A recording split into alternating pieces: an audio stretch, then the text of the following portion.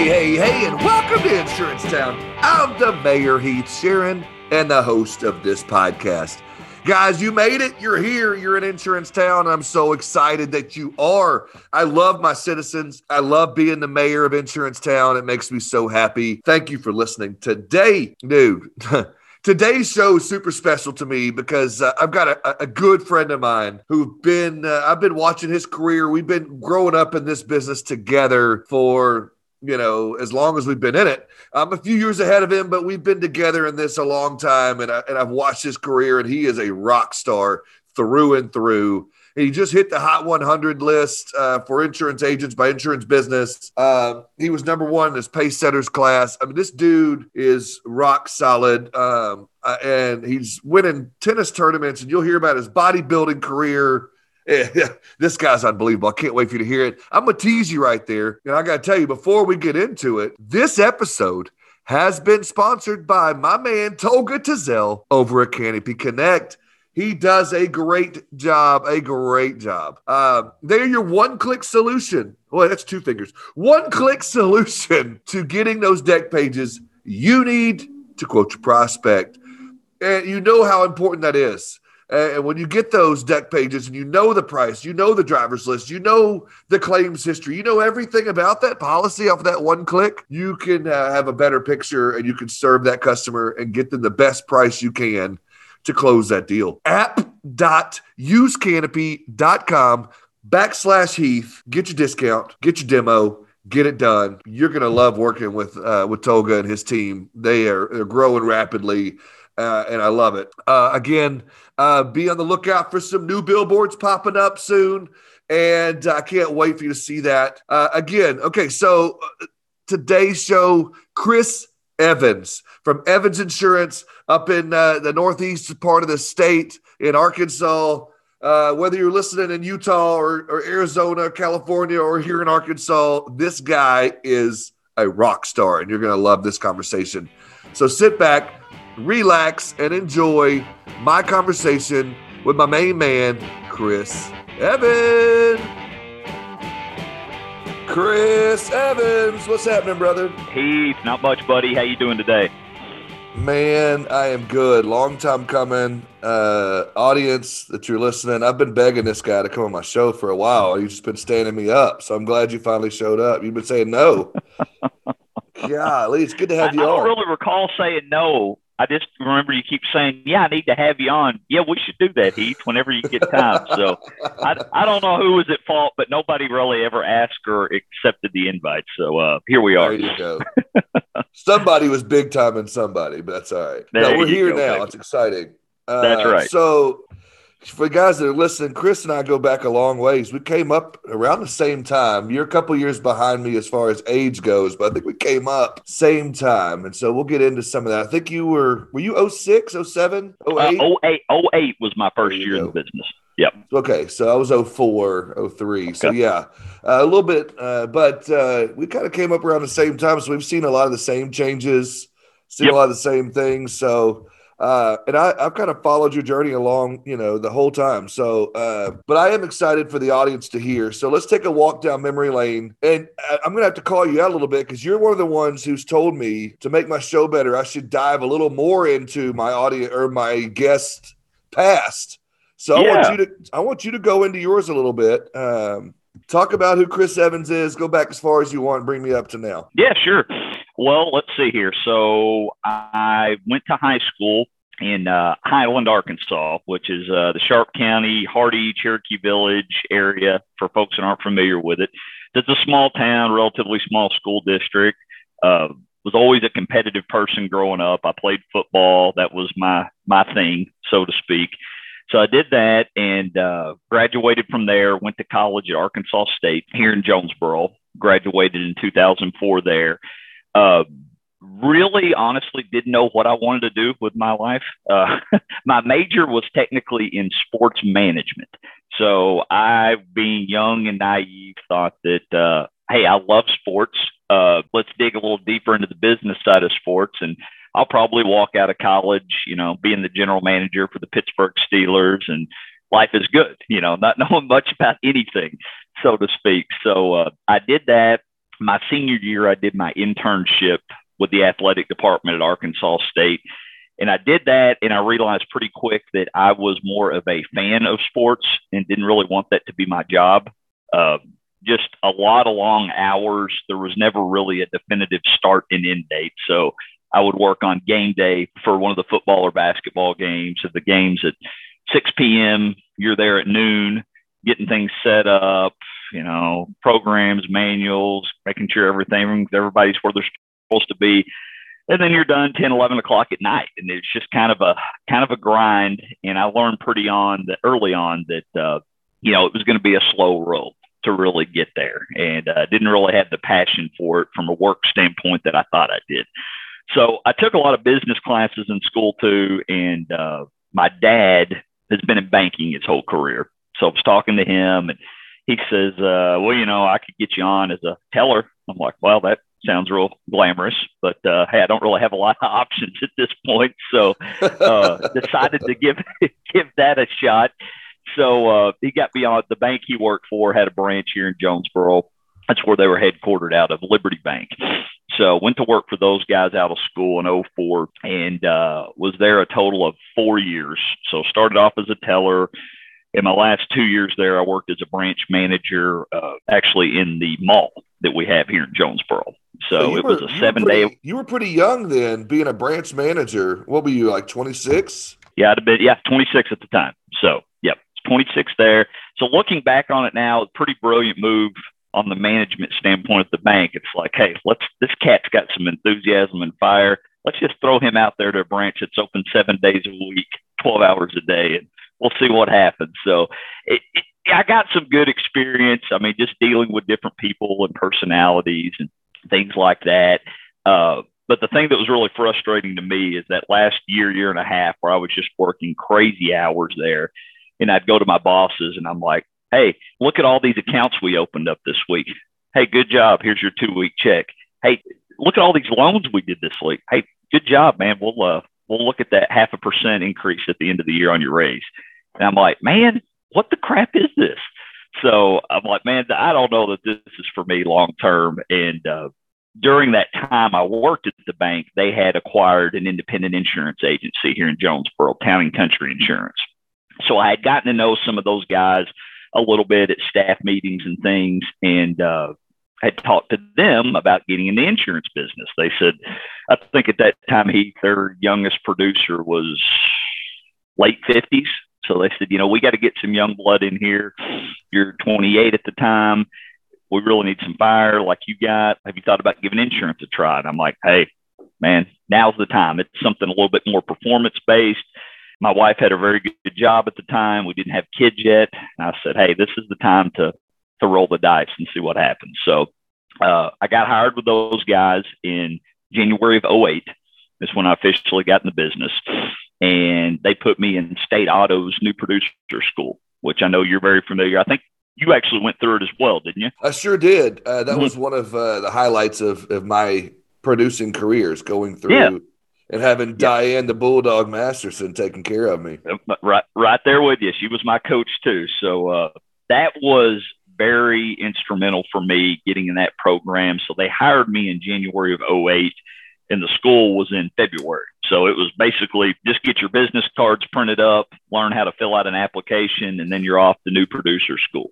So the timing was good on that part. I didn't get the chance to learn any bad habits, as they say, or what to do, what not to do. And I really took to it. I was like, hey, I'm all in the program. I'm going to do exactly what they tell me to do.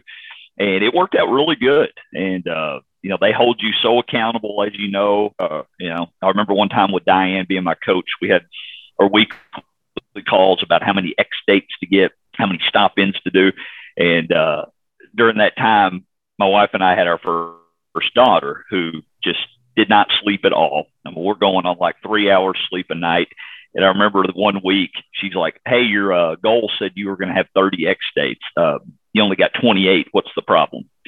I'm like, I don't know. Yeah. I'm tired. I'm running on fumes. I'm doing the best I can. But, man, she didn't want to hear it. There was no excuse. No. And No, none at all. That'll definitely shape your career for sure when you go through that. Because Yep. Diane was the same way with me, and they'd have little competitions, and I would win every week on the cold call X date list things, and I would still get my ass chewed out by Diane Master and say, "Okay, you said you were going to do this, you didn't, so I'm with you on that." And it was like it was never good enough. But I think that accountability really helps someone. Anyway, keep going with your story. Yeah, no, you're exactly right, and that's, I mean, it's what you learn and what you learn to tolerate. And that was just the standard going into my insurance career. So that really stuck with me the whole time. But went through that whole program, had great success. I was number one in my class.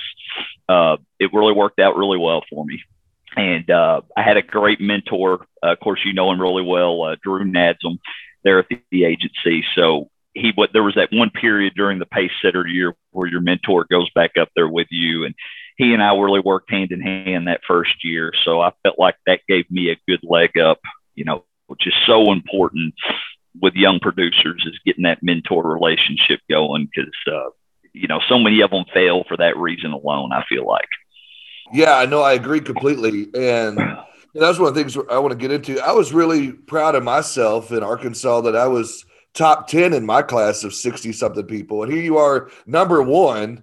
You got to outdo me on that. Gee, I was real proud of myself, thinking there's probably never been anybody from Arkansas that's gotten in the top 10. And I'm a one-upper. What can I say? Yeah, dude. We're going to get to that here in a little bit too. But so before I don't know, did you want to continue on a little bit more? Oh yeah, you got a lot more to go because you're totally different place now. So yeah, sure. I'm gonna stop. So anyway, I do want to talk a little bit more about Drew. Yeah, sure. So yeah, everything was good there.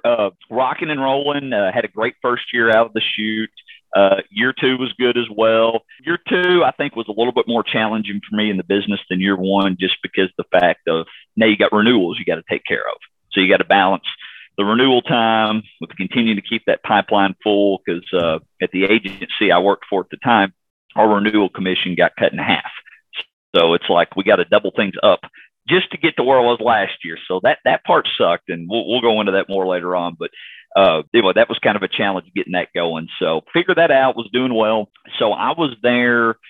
We fast forward to August of 2012, and it was told to me going in when I got hooked up with these guys at the agency that as some of these older producers retire, you're going to inherit so many of their accounts. I mean, you know as well as I do, it's commission based. That's a big draw to a young guy coming in. So it happened. One of the guys decided to hang it up and was just kind of waiting around and like, okay, which accounts am I going to get assigned? What are we going to do? It's crickets. We're hearing nothing. And I talked to Drew, who was my immediate supervisor, and I was like, man, what's going on with this? And he's like, man, you'll have to talk to the big boss man about it. He's being kind of mum. So I sit down with him, and I always tell people this, that it's likened to the movie Horrible Bosses. You remember, if you've seen that movie with Jason Bateman, or he's just working his tail off, and he's going to get this deal. And he goes in, and his guy that owns the company is like, yeah, I'm going to be the head of the company, and I'm going to be the VP of sales. I'm going to take both roles on. That's kind of how this conversation went. Is I said, hey, when are we going to talk about which accounts am I going to get? We need to be talking to the customers and see what's going on. He kind of sits back and he says, yeah, I've thought about it, and nobody knows these guys like I do, so I'm going to assume all the accounts myself. I'm like, say what? Did I hear that right? So that's how that kind of went down. So that was the fire in my belly that got ignited more. And I'm like, you know what? Yep. I'm out of this joint. There's so many agents out there right now listening to this that are sitting back in their chair or sitting up now angry because they've had that same story. Not to take away from your story, but that is such a resonating story with people that have been promised one thing and didn't come to fruition. Yep. Exactly. And that is, and I look back on it now, gosh, that's been 9 years now. And no sweat. I mean, guy runs the show. He's got to do what he feels like's best. But, I knew at that point how good I was in a short period of time and what potential I had to be even better. And I just thought, I'm not going to sit around and let this happen to me. You sit around and get kicked around now, you're going to get kicked around your whole life. So it's time to make a move. So I really hadn't planned on starting my own agency at that point so early on. And I really knew at that point that just walking out the door and saying, hey, I'm going to start my own shop would be extremely difficult 5 years into the business as far as getting company contracts and things of that nature. So I worked out a deal with White River Insurance out of Batesville, which you know those guys well. And John Cook had been a family friend of mine for a long time. As a kid, he ran an independent agency in Highland where I grew up. So my family knew his family. So I'd reached out to him because he had done some of these little satellite agencies in the past I had known for areas in some smaller rural towns that didn't have access to markets, and worked out a partnership with them. So I reached out to him to see if there's something we might be able to work out. So our agreement was basically, that's fine. You work out of your house in Jonesboro, do what you can do. He had pretty comparable markets to what I had at that point at Town and Country. So I ran everything through him.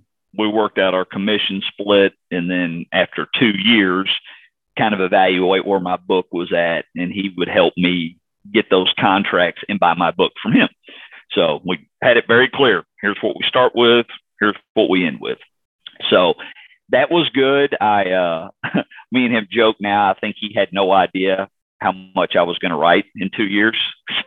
He had his account managers at the office and said, yeah, no problem. If you need a random auto ID card, you can call us. And I'm like, do you have any idea how much I'm going to be calling? Because this is going to get pretty intense. Yeah, no problem. No problem. So I motored along and did really well there. And then that 2-year mark was coming up, and I was ready. I had enough volume on the book and had developed more rapport with the company people. So we had talked to them, and most everybody I wanted to get a contract with at that point felt pretty comfortable with it. But I went during that time period, a big thing for me, to a business conference out in Las Vegas called Business Mastery. It's about Tony Robbins. If any people are familiar with him, the big motivational guru guy. Read all his books, and I felt like I needed some help on how to get this thing set up 100% on my own. And just like, how am I going to manage the marketing side of it and still continuing to prospect and grow, and trying to figure all that out. And one of the big things I took away when I went to this conference was the whole idea of, you have your own business, you have the entrepreneur, the coach, and the artist. And there have been several books, I think, published on this, that similar language to breaking those down. And he gave a really good example. He put up on the big board, and he says, at that time, LeBron James was playing for the Miami Heat. He says, LeBron James, he is the artist. He is the talent. As he goes on the court, his team goes. And he put up there his salary, and it's like $20-something million. He said, artists typically make a very large amount of money because they're good at what they do. The coach of the Miami Heat made $1.5 million that year. The entrepreneur, the owner, so to speak, of the team, he lost like $18 million. So it really sank with me. It's like, entrepreneurs, and he said, depending on the size of your business, you may have to wear multiple hats there, but they just take money, throw it at a business. Hey, we're playing craps. If it sticks, it sticks. If not, who cares? I'm just going to keep going, swinging for the fences.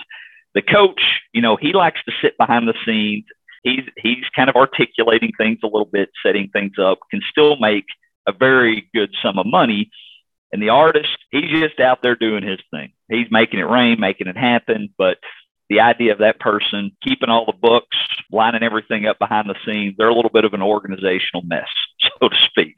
So I was thinking with that, I was like, all right, so how can this kind of relate to an independent agency in Jonesboro, Arkansas? There's people from all over the country. I was definitely small man on the totem pole in that room. And I was thinking about it, and I thought back to Drew, who I worked with at Town and Country. And he and I had been kept in touch the whole time after I left the agency here. And he was sitting out a couple of years just trying to decide what he was going to do, kind of burned out on the business. And I was like, dude, this is the piece of cake. He's the coach. Yeah, I'm the artist. I mean, he's the man, former company man. Bring a set of applications to that guy. He can tell you in 30 seconds, here's where you need to go with it. Hey, we're wasting our time. This is stupid to even be trying to quote this. I was like, this is my guy. This is what I have to do. This is where my shortfall is. I love being out selling. I don't want to be sitting behind the desk doing some of the admin stuff, that I know I can do, but I'm not happy and I'm not really good at it.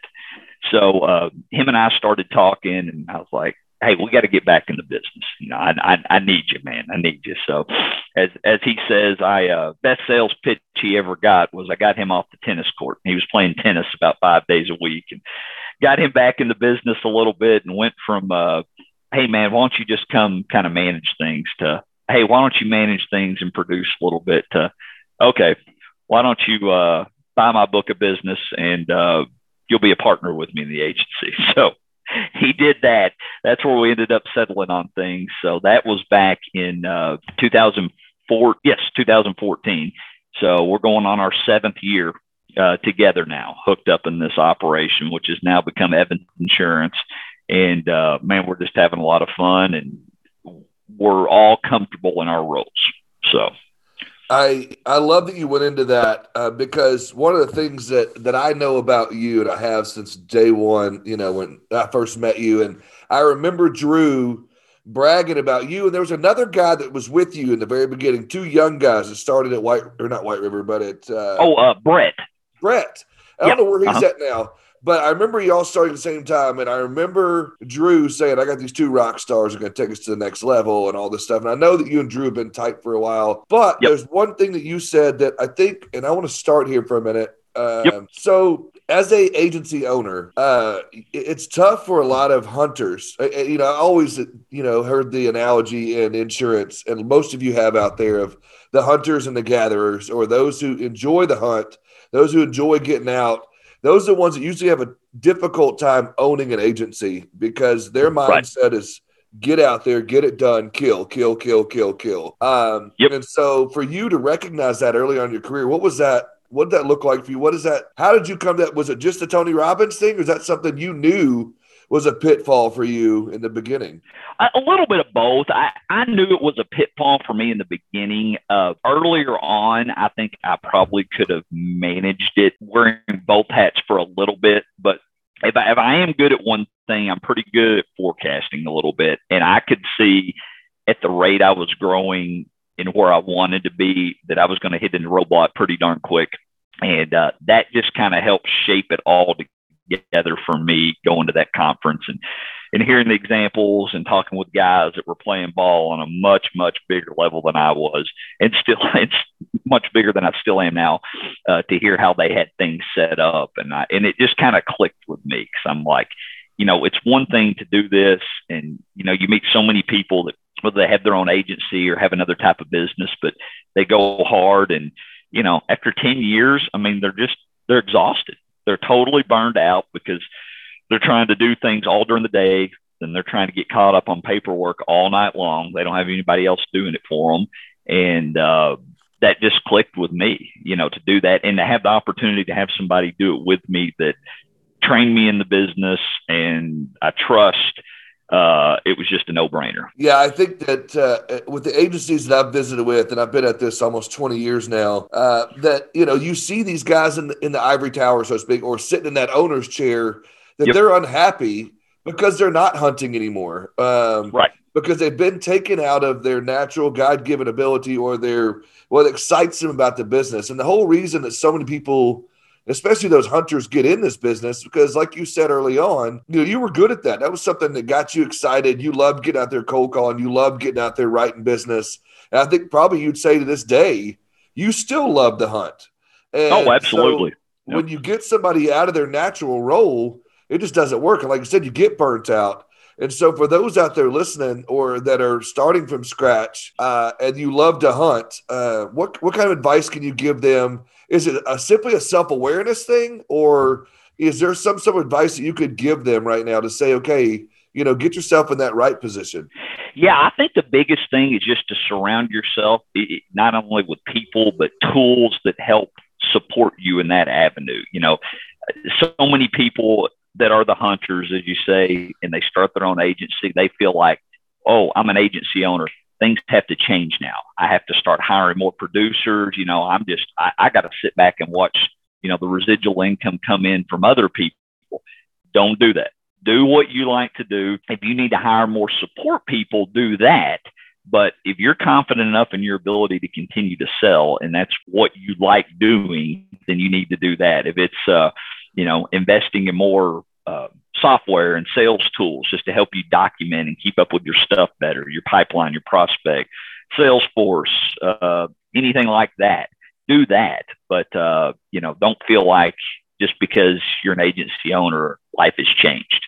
So, ultimately, at some point, people that started their own agency were really good at hunting for somebody else. So stick to what you're good at. Yeah, that's great. And that was one of the things that was a tough thing for me. And I recognize, and I see David recognize, my old boss. I love to hunt and I love to get out and drum up business. And I was really good at that part of it.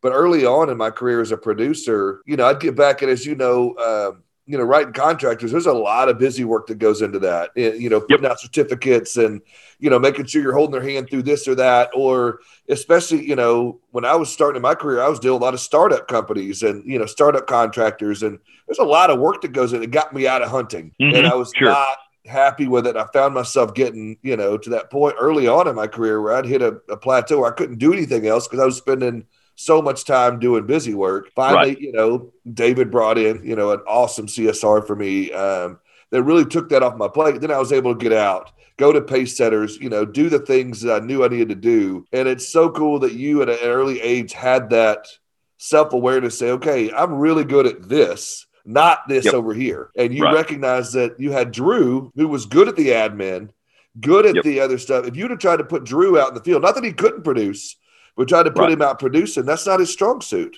Yeah.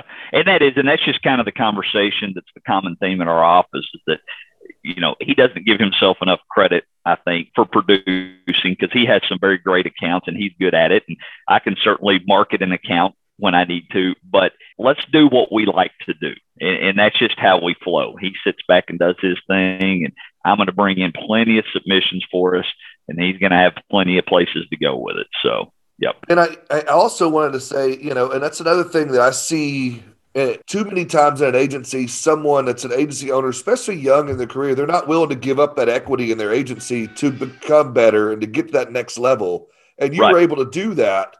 And that's another thing I think that I would love to hear you talk on for just a minute, because that had to have been something, at least a conversation in your head. And maybe it was, like you said earlier, a no-brainer. And you thought, honey, we're bringing on this partner. We're going to do is we're giving up half our equity or a percentage of our equity to bring this guy in, but it's going to make us better. And a lot of people aren't willing to have that conversation or willing to even have that thought process. So do you have some thoughts on that you want to share with us? Yeah, sure. I think that's going to enter everybody's mind a little bit when they decide they want to start their own shop. It's mine. It's all mine. And it's a greed factor. Anybody can be bit by it. But when I sit back at the end of the day, I'm like, what you can grow it to is so much greater if you're happy. You're less stressed because you're doing the things you like to do, and you've got options. I could have just done it 100% on my own. I think one thing I would have is less time. I'd have been burning the candle at both ends. I wouldn't be able to out prospecting like I need to be doing, taking care of my existing customers like I need to. And the other big thing is markets. With Drew's relationship being on the company side and having so many people, I felt like early on we got access to a lot of carriers that a lot of people at that stage in the game as us would not have gotten.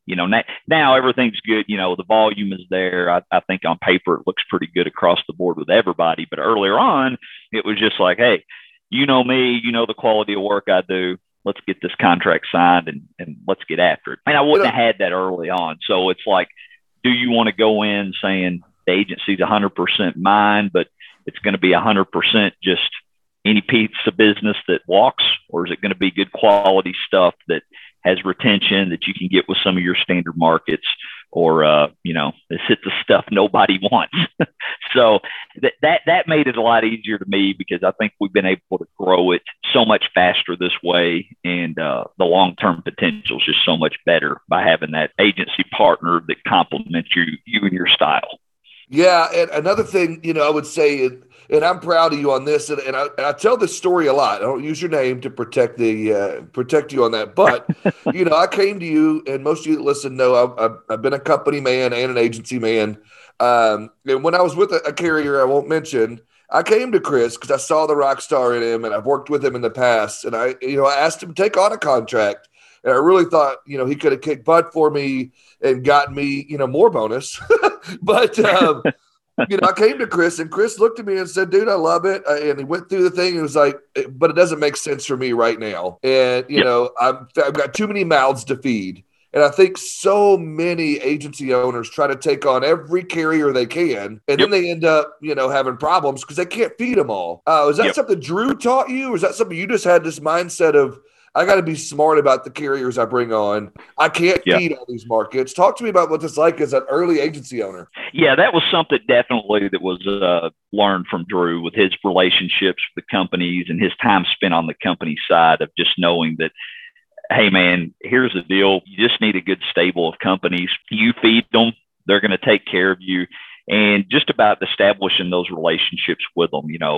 That's one thing early on I learned training with him back when I first started in the business about, applications. When you're sending in the accords, you got to put the expiring premiums. And that's just always been a no-brainer to me. But we still get these calls to this day from our carriers, and they're like, hey, Chris, I got this package all rated up. Where are we at on expiring premiums? How close are we? I'm at 10 grand. So is that close? And I'm like, expiring apps on page 3, they're paying 11.5. Oh, it is? Oh, well, yeah, I guess it's on there. So I didn't realize that, but apparently that's something a lot of agencies I found out do not do. And that was something he taught me early on. Is like, hey, man, if you are a full open book with the 5-6 carriers that we got, they'll do anything for you. I mean, we don't shop it out to everybody under the sun. If we have a new submission coming in, we'll talk about it. Hey, I think these 2 carriers would be a great fit for this risk. Let's send it to them. Some agencies will go out and like, hey, this is a flower shop. We have 10 people that'll do that. Let's send it out to every one of them. Well, that's just, it's wasting everybody's time, and nobody's really got a fair shake at that. So treat them like, the companies like you're treating your insureds. And that was a big thing I learned early on. Yeah, I think that's so smart to understand. That's something that, as I've been, whether it's podcasting or carrier rep or an agency guy, to find that stable of carriers that what they do, you identify that. Let me ask you this. I know it's different for different agencies, and you're a commercial first agency. Right. What's that number of carriers you think? What is the number you can wrap your arms around to say, is it 3 or 4 carriers? Is it 5 carriers? I know you have more, but what's your core stable look like? Is that like 4 or 5 carriers? What does that look like? Well, I don't know that it actually is a number so much as the type of stuff you're wanting to do. So, but just kind of a generalist, like, your Main Street type BOP business. I think probably 2, maybe 3 that do that. Just, hey, we'll do anything that's a BOP type deal. But you always need a couple of silver bullets in your pocket, I think, for the stuff that's a little bit tougher to place. We need somebody. If you're going to do contractors, for example, a lot of guys don't like to do the heavy casualty stuff. The guys doing directional boring, some heavy highway construction type stuff. So maybe 1 or 2 people that do that. And then you got a handful of people that'll do electricians and heating and air guys. So you just need a little bit. And I think you need a backup option on everything. So if it's that one tough to place class of business and you load up on it and that company decides in 3 years, hey man, we are out of the directional boring business altogether. Well, you've built all these relationships with these guys that do this type of work for a living. So you got to have at least one other place to go with them. So that's kind of what I think is just, hedge your bets a little bit there. Have you a solid backup, but you don't need, if you've got 10 different companies that do heating and air contractors, you can submit it to all 10 of them. Chances are they're all going to be pretty darn close in premium. So, it's not going to be that big a deal. And at that point, it begs the question of, are you only selling on price, or do they really want to do business with you? So, yeah. So you identify, I guess it goes back to a relationship game, which is, if you've listened to enough of my episodes, I'm a relationship guy. And I think if you, like you said earlier, and you mentioned, and again, going back to Drew, bringing him into the game, and let's go all the way back to what you're talking about with Tony Robbins. He's talking about LeBron James. He knew and recognized early on he couldn't win a championship on his own. So he had to call his best buddy, Dwayne Wade, and Chris Bosh, bring them together, and then surround himself with the pieces around him. So you recognize you had to bring Drew in. Drew's a marketing guy, and you knew that. He had those relationships. So is it one of the – I would say this. I want to hear it from you. It's one of those things where you build that relationship. You have to know those carriers inside and out, know which ones want which things. For me, I was a big HVAC guy, and so I knew which two or three – all of them would look at HVAC, but we knew in our office, which two or three were just really good at it. And like you said, they're all going to be around the same price, maybe a couple $100 here and there. But if right. And like you said, that open book, and I want to get into that open book thing and the submissions part of it here in a minute. But, talk to me about that a little bit. I mean, as far as that goes, would you agree with me on the relationship piece of it and knowing your carriers and what they want to write and your underwriters and the branch managers of those offices? Oh, yeah, it's huge. I mean, absolutely. And they know that because, they get a huge submission workflow sometimes we get caught up, I think, in our own heads of thinking, well, hey, I'm the only person they're working on stuff for right now. But the fact of the matter is they have hundreds of agents that they're looking stuff at daily. And if it's getting close to the end of the week and they're cleaning out their email inbox and they say, hey, man, I got 5 deals here that they're wanting to get something competitive in the next 3 days. Well, I see Chris is here. Dude, if Chris sends it to me, he's going to write it. Or, I don't have to worry about not having loss runs attached or expiring premiums. He does. It comes from these guys. They do it the right way. Then they're gonna go to bat for you. They're gonna get that quote processed for you before the end of the week versus these other 4 guys that are just firing darts at the board. They don't have the expiring premiums. They know every time they send one in, hey, I'm one of 8 carriers this guy's sending this to. I don't know if I'm really going to get a fair shot to write it. So having that relationship with them is huge. Yeah, and I think that's a big difference in commercial versus personal lines because with personal lines, it is simply a black and white deal. And, with personal lines, the price is the price is the price. Whereas commercial lines, it's a lot more relationship driven to where if you've got that relationship with your favorite underwriter and you're their favorite agent and you can pick up the phone and say, hey, Sally, the underwriter, I've got this account, I've got this going on. And they know that your bind ratio is at 48% and they know that you're going to do this. They're more likely to put you on top of the pile and they're more likely to look at that. Whereas someone else at shotguns, I don't know how many times, it may not happen anymore because it's been a while since I've been there, but working for a large, commercial carrier back in the day, I would see emails where it wouldn't even be CC'd. You would see just Travelers, nationwide. You'd see every carrier there. Right. You just shotgun this out to everybody and didn't even try to CC it. I don't know if that was an intimidation factor or a dumbass factor, but it would always be there. And you would see every market there. I'm like, what are you doing? And so I think it has to be intentional where you send those. Absolutely. And we do that. And we do a good job in our office about if we have a new submission coming in, hey, here's an electrical guy. Here's where he's with. And you just kind of know where it is. He's with this agency. We know this agency has a contract with boom, boom, boom. Hey, they don't have this market. We do. I'm going to call them right now and tell them we got to get it done. So, yeah, it's just taking a lot of shortcuts to success. Yep. Now, would you say that a strategy for you and Drew, and I don't know, I haven't been in your agency for a while, and so if you can't answer this, we'll edit it out. But would you say part of the strategy would be to come up with the premium you think is going to win and back into that from the underwriter perspective? Or like you said, or maybe it is a more of a, I guess, approach of they need these coverages and this is going on. Let's make sure we have that. Whatever the price is, we'll sell it regardless. Right. Well, every situation's a little different.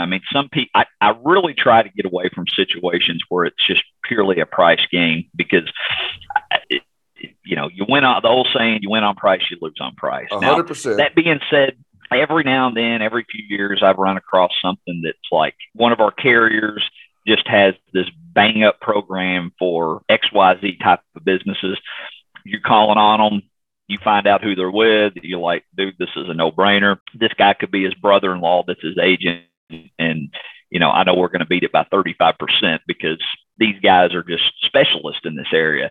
That type of stuff, you take it when you can get it, but you just have to know those accounts may not be around forever. But as a general rule of thumb, no, we just size it up. Am I pre-qualifying with the insured? Hey, where you're at, what's going on? Are you unhappy with anything? And my agent sucks. I used to be with this agent. Now I've been assigned to this agent. I just need some service. Then it's, price is not that big a deal. We don't have to beat up our underwriters so much. It's just like, hey, here's the deal. Let's be competitive and we'll get it done. Or in some cases, especially in a softer market, you got to win on price. And that's just something we try to get away from doing. Yeah. Yeah, I've just, being on the commercial side for 18 years of my career, 17 years, whatever it was, it was always, I'd see it from different approaches. And I'd see some, agencies would come in and say, okay, apples to apples are there. We need to be at 14,000, whatever those credits look like, or 110,000, whatever that may be, let's back into that. We need to get this, these credits. We need to have this coverage here.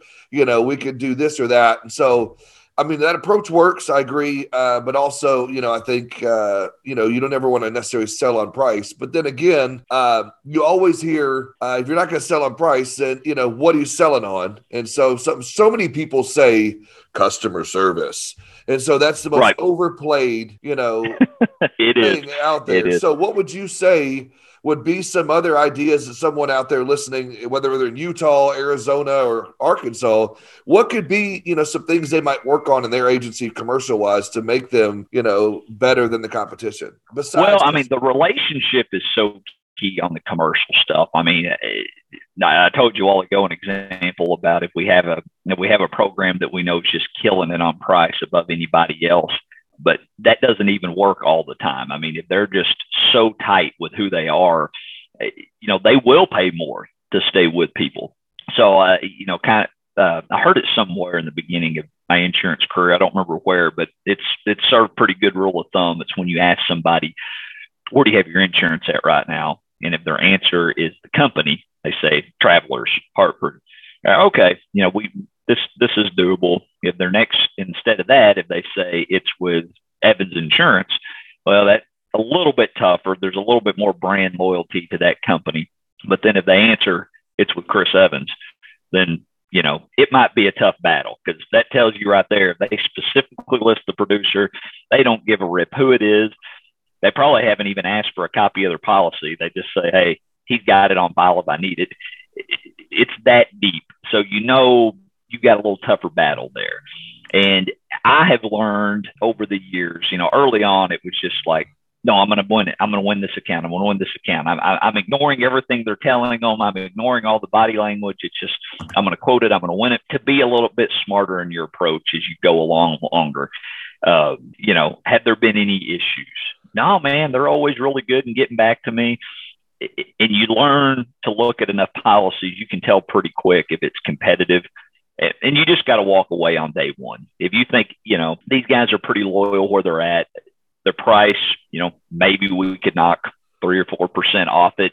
This guy's probably not the best prospect at this point in time. So it's working smarter, not harder. Let's move on to this one. There's 4 or 5 slam dunks down the street that I can go get.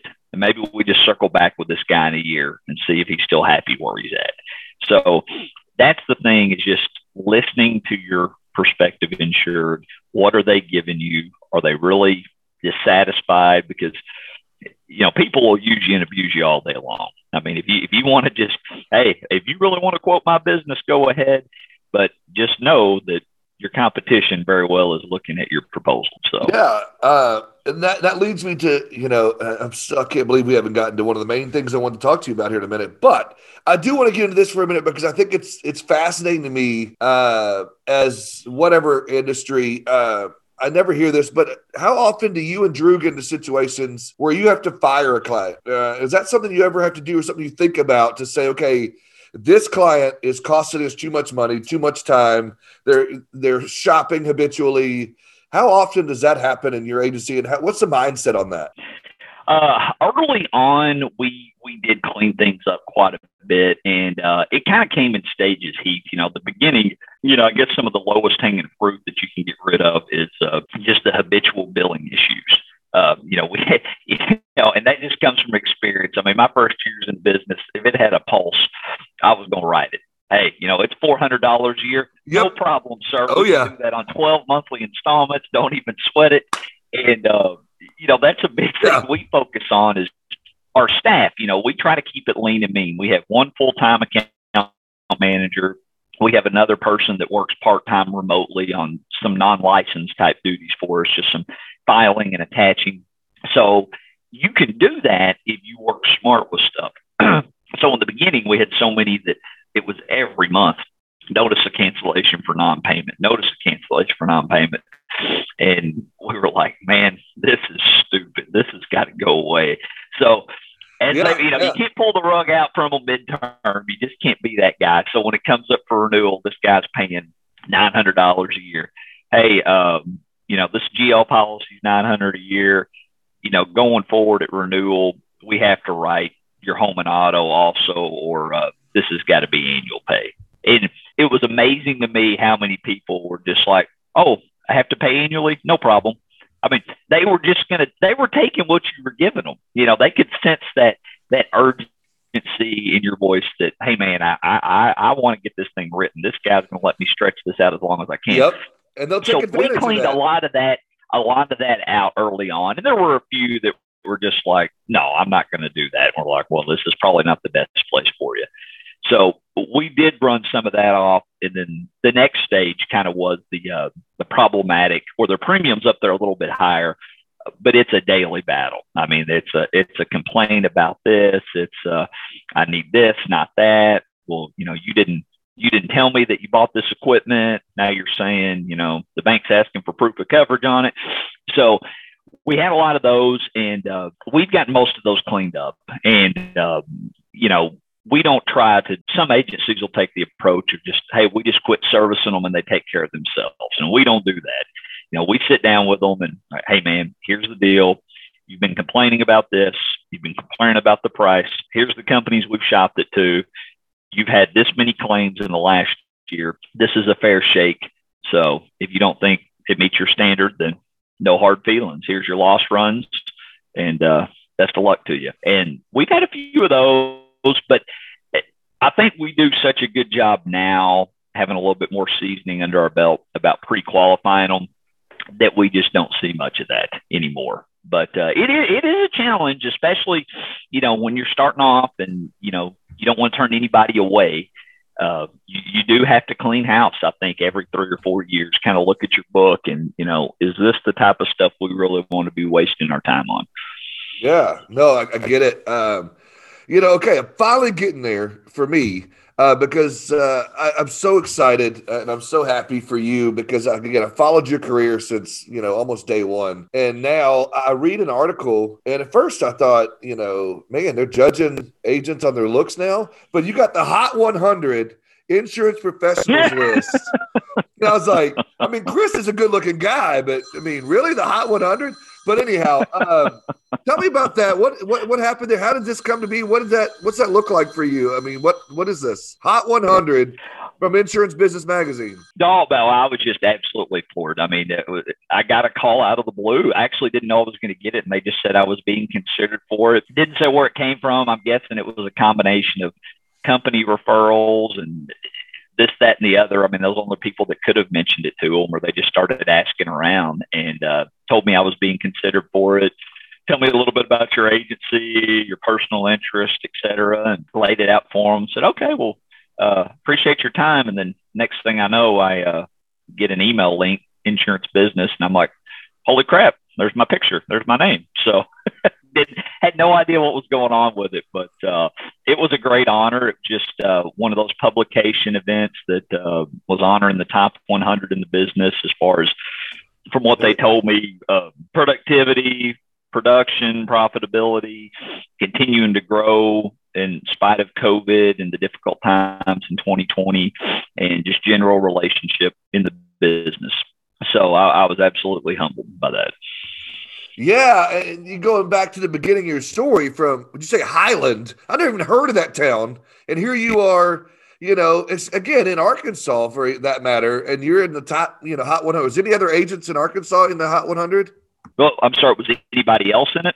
Was anybody from Arkansas in the Hot 100? Anybody else? No, that's just me. That's fantastic. I mean, from our small state, here you are, and there's hundreds of thousands of agents out there. What do you think is some of the keys? And we've talked about a lot of things, and I'm really upset that we're almost running out of time here because I could talk to you about commercial insurance for hours. My audience, I know, is loving this. So talk to me. What was that? Some of your keys to success on that? What kind of helps? Or another agent listen to this that has a goal now of, well, I want to be a Hot 100 agent. I want to be in the top. I mean, nobody opens up an agency and says, I want to suck. So, I mean, what's some keys to your success from a small town? Because there's a lot of small town agencies listening to this right now, and they want to make it. And so talk to me a minute. Yeah, I think so many things that go beyond the scope of things you do in the insurance business just to set yourself up for success.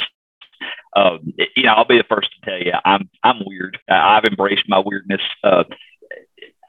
I'm so competitive, and I continue to do things just to push myself to get better. And I have a lot of people I've talked to, and this is not bragging or anything, but they're just like, hey, you got your own business, you're doing okay, and why don't you relax a little bit? And I was like, yeah, we'll take some time off. And I always tell people this story. This was 2 summers ago in July. I took a trip. I'm a big Tony Robbins guy, self-improvement guy, like I said. My wife and I went to one of his events in Dallas. It's called UPW, Unleash the Power Within. And it's just this whole perspective about life, the whole work-life balance, what you want to get out of life, how to be a competitor, how to get better. And the whole thing concludes on day one. They're marathon days. They're like 13, 14-hour days. You're in this event center. It's like it's a combination of like a rock concert and a religious experience. And it's just intense.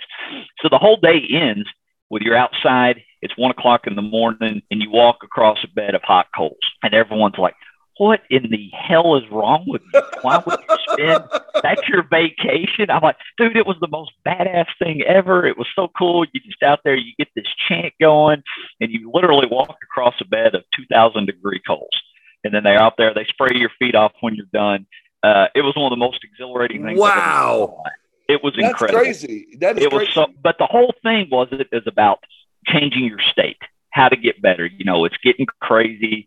Phone's ringing off the hook. You're trying to write business. You got people with claims issues, how to change your state in an instant. And that was the whole mental focus exercise was, hey, you're walking. Holy crap, my feet are on fire. Boom, it's over. And that was kind of a neat thing for me to do that process, to walk through that whole mental exercise on that and just trying to make myself better. I mean, that's when I have downtime, I always try to do stuff like that. I try to go to one motivational type conference a year. Of course, last year with COVID, it kind of got kaplunked, but to do something self-improvement betterment like that at least once a year on a bigger scale, that's always helped me out. You have to be really good with your organizational skills. One of the exercises I go through every week, I do this little exercise called my RPM for the week, my rapid planning management. So either at the end of the day on Friday, if it's kind of a light day, or on Sunday, I'll take an hour or 2 hours to get my week ready for the next week, get my battle plan, as I like to call it. And I'll have 3 objectives for business, 3 objectives for my personal life. And these are my musts. So it may be, I'm going to get 20 new X dates, or this account I've had in limbo for 3.5 weeks, I'm going to get some resolve. I'm moving forward or I'm walking away from it. And you come up with little subplots underneath it. If this is my ultimate goal for the week, I need to spend 20 minutes a day doing this, and you back into it. And I really hold myself accountable at the end of every week. And I look through that and say, did I accomplish these? And it kind of goes back a little bit to that pace setter in the beginning about that accountability with your work, what you wanted to do that week. So I kind of taken that a step further, and it's been really beneficial to me. Yeah, it sounds like it. I like that rapid planning management, RPM. Did you come up with that yourself, or is that something you yanked from Tony Robbins? Or well, I read about it in a book somewhere. I don't remember the name of the book offhand, but I gathered that, and that's helped me because so many people, especially if you own whatever business you're in, you just get with so many different things at a given point in time. And you have to know that you have to have something to go back to at the end of every day. All right, man, I got sidetracked with A, B, C, D. Did I find time to circle back around to work on objective A? Did I get any of this stuff done today? And that's been very critical. Another big thing is, I'm a firm believer in the sound body, sound mind. You have to take care of your body. Daily exercise. Yep.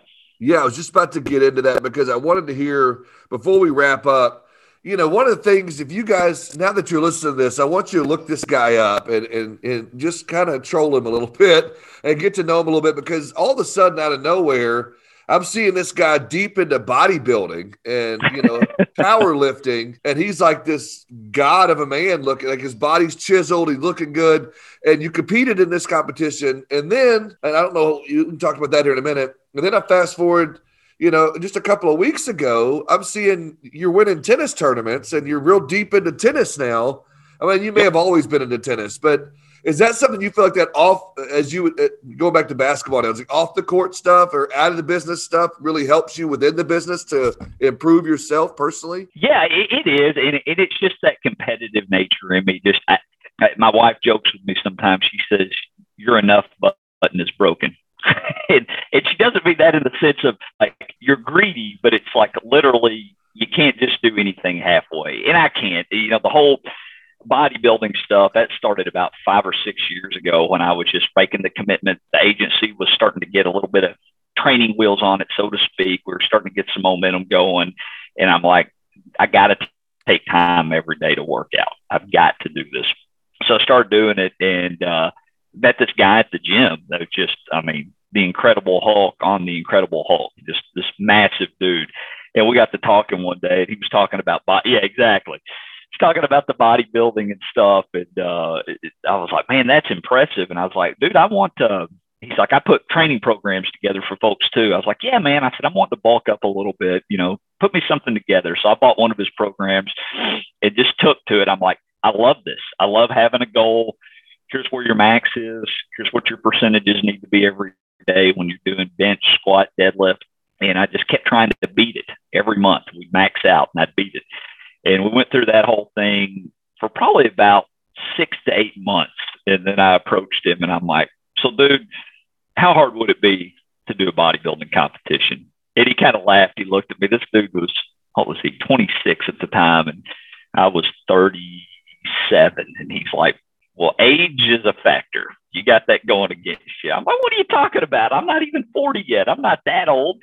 And he's like, yeah, no, but he goes, it's going to be tougher. Your metabolism's slower. I was like, I can do it. So he said, I'll get something together for you.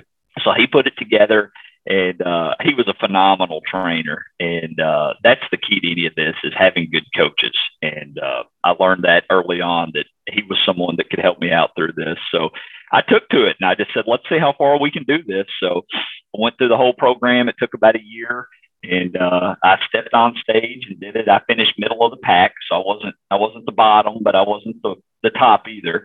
And I felt thrilled to be able to do that. I think the statistics say like 5% of the population ever does something like that. So I took a lot of pride in, doing something that was a little bit more difficult to do and, just being a Nazi about planning out your eating every day, especially traveling on the road, taking your food with you and all that 9 yards. So I did that. And then, and then it's like, all right, I got that off the list. I need a new challenge. So I did a bench press competition, did well at that. And then my wife got me into tennis actually a little over a year ago. She took it up and she's like, I hate to even mention this to you because of how competitive you are, but I think you might really like playing this.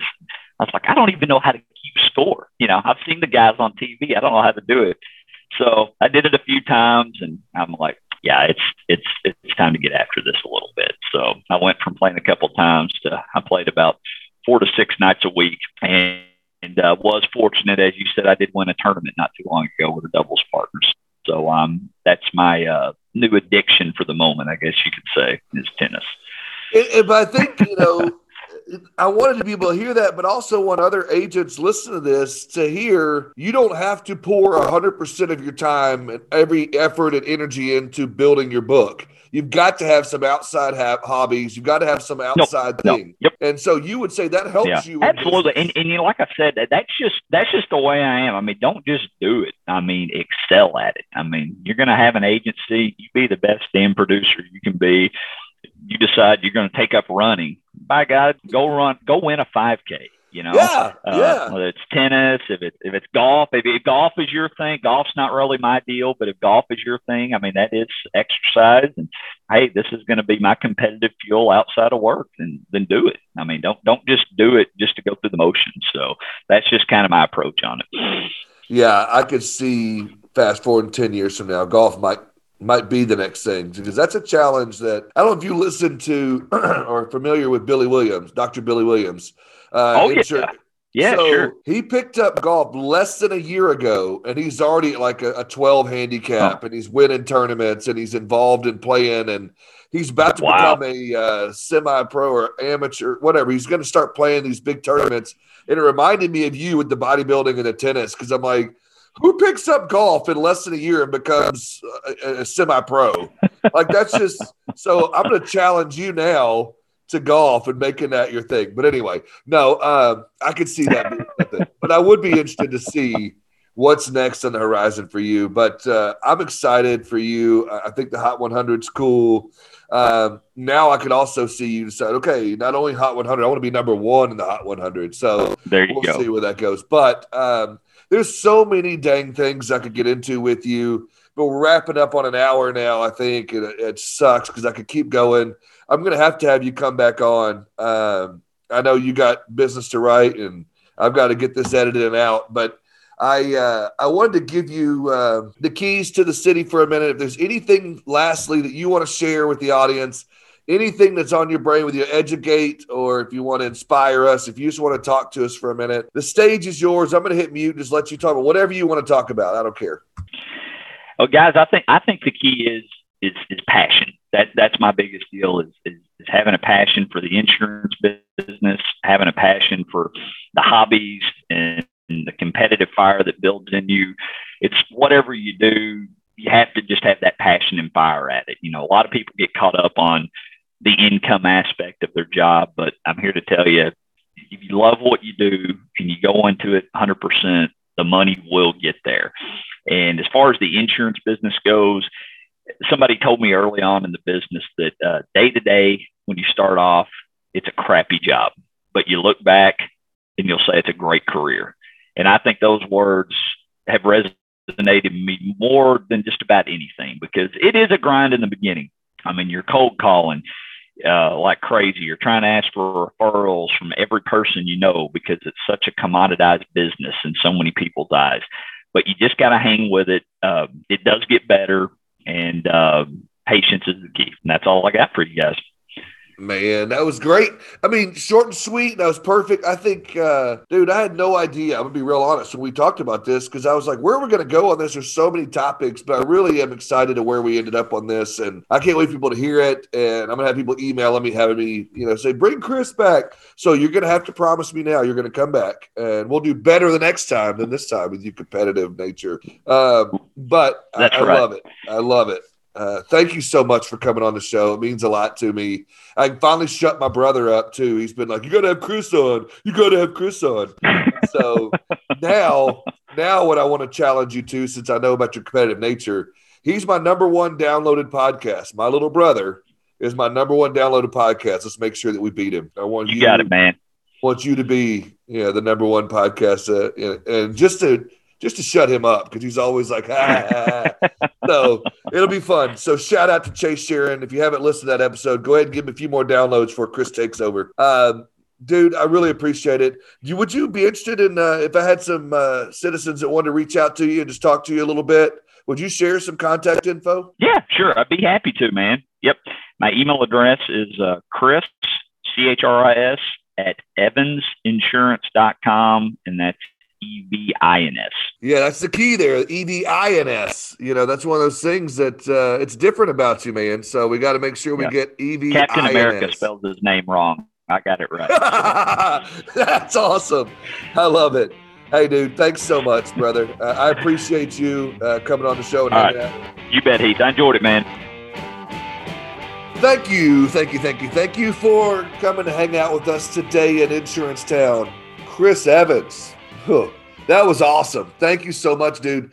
I hope that the content that we brought you today made you a better insurance professional.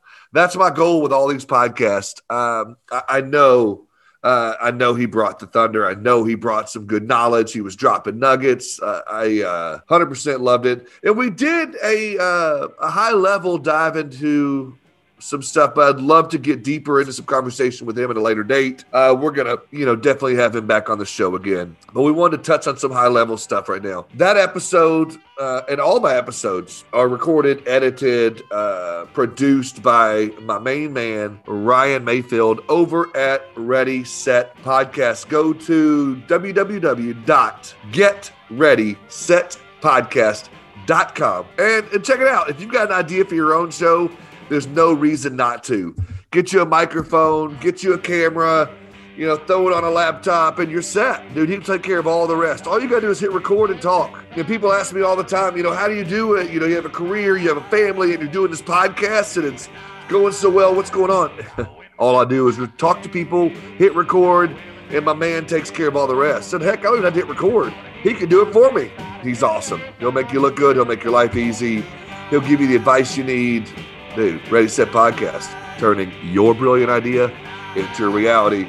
Thanks again, guys. I look forward to hanging out with you again next week.